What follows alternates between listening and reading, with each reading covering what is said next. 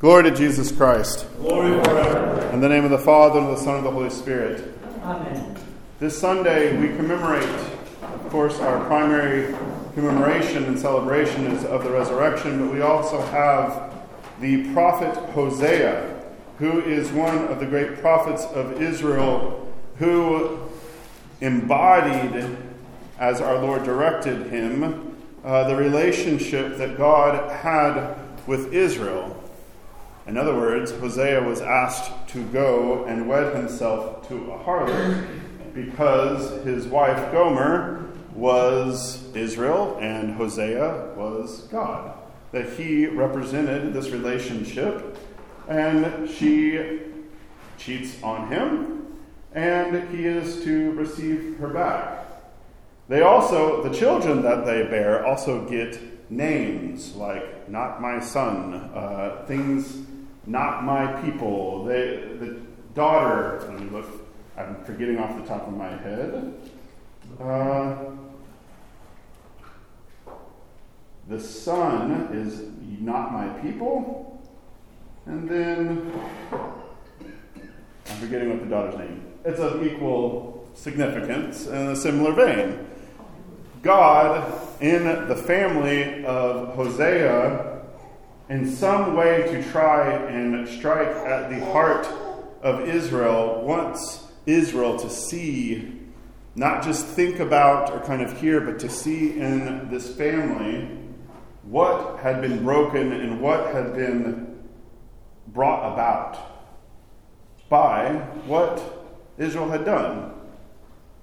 Building idols, Baal specifically, and for the prophet Hosea, that they know that there is the God who brought them out of Egypt, but they have instead gone off after strange gods. Now, if you read Hosea, you're going to need a little bit of help, because Hosea is not easy reading for two different reasons. One is you need to be drenched in the Old Testament in order to understand the metaphors and the allusions and the things in which govern his prophetic imagination, where he's drawing upon the law, the book of Deuteronomy, where there is the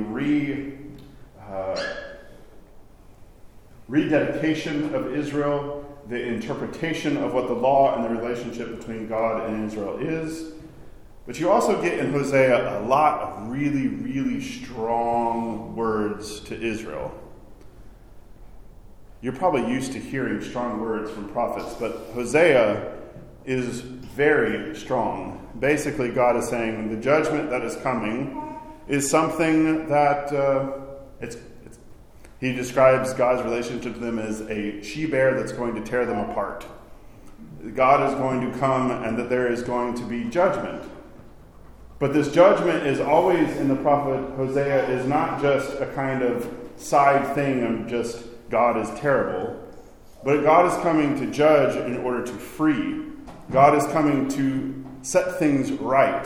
God is coming to tell the truth. God is coming to love in the midst of their infidelity. When we get to the end of Hosea, if you want to look to something of hope in Hosea, you have to go to the end, and you have to read his last word. Return, O Israel, to Lord your God, for you became weak through your wrongdoings. Take with you words and turn to Lord your God. Speak to him, that you may not receive the reward of unrighteousness, but that you may receive good things. We will render in return the fruit of our lips. Assyria will not save us.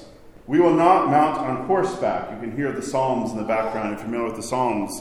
When Israel looked to some other nation to save them, or maybe their military might. Let us no longer save the works of our hands, our gods, the building of idols.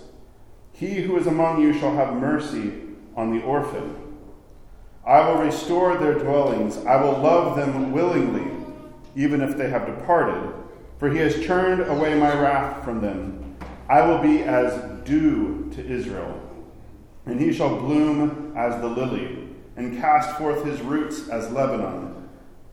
His branches shall spread, and he shall be as a fruitful olive tree, and his fragrance shall be as the smell of Lebanon. They shall return and dwell under his shadow. They shall live and be satisfied with corn, and he shall flower as a vine. His memorial shall be as the wine of Lebanon. To Ephraim, what has he to do any more with idols? I have humbled him, and I will strengthen him. I am as a leafy juniper tree. From me your fruit is found. The word of judgment in Hosea, the word that he embodied in his life, of faithfulness in the midst of infidelity, that there was and is from our God fruit that we receive from our own wrongdoings, from our own idol worship, from our own infidelity with God. But this never, and when he comes and saves us, there is going to be a judgment about the things. It's kind of like a tree. You have maybe a diseased branch or something, and there's some trimming, some pruning that has to occur. But this is for the sake of the tree. It might not, the trees don't feel in the way that we feel, but this judgment, this word, when we acknowledge what we have done, it never feels right initially, or it can throw us off. But when we embrace the truth of God, it is as dew, as he says through the prophet Hosea. It is life. It is the wine of Lebanon. It is, you can see the first psalm, it's a tree that has deep roots besides the water. This is what it is for God to come and be with his people. And Hosea ends, the prophecy of Hosea ends a little enigmatically. And this actually comes up in the gospel for tomorrow. Who is wise and will understand these things, or prudent and will know them? For the ways of the Lord are straight, and the righteous shall walk in them, but the ungodly shall become weak in them. To come and understand and hear, as our Lord in telling of all his parables, he who has ears to hear can hear it. But those are the ones who are looking for God. Those are the ones who don't get sidetracked with the idols. They're the ones who yearn, strain, grab the hem of our Lord's garment. They're the ones who, when they know they can't turn to their Assyria or to their mounted cavalry, that they have to come when all things on the human side of things are done, zilch, de nada, they have to come to our Lord, and he gives life. He gives new life, the life that we know that we can have with our God. So as we commemorate the prophet Hosea, I commend to you the last chapter of Hosea, and to gain a heart and an ear that can understand and see what God wants to do in our midst, so that we do not become weak like the unrighteous and they attempt to try to understand, but that we become strong, rooted beside the still water. In the name of the Father, the Son, and the Holy Spirit. Amen.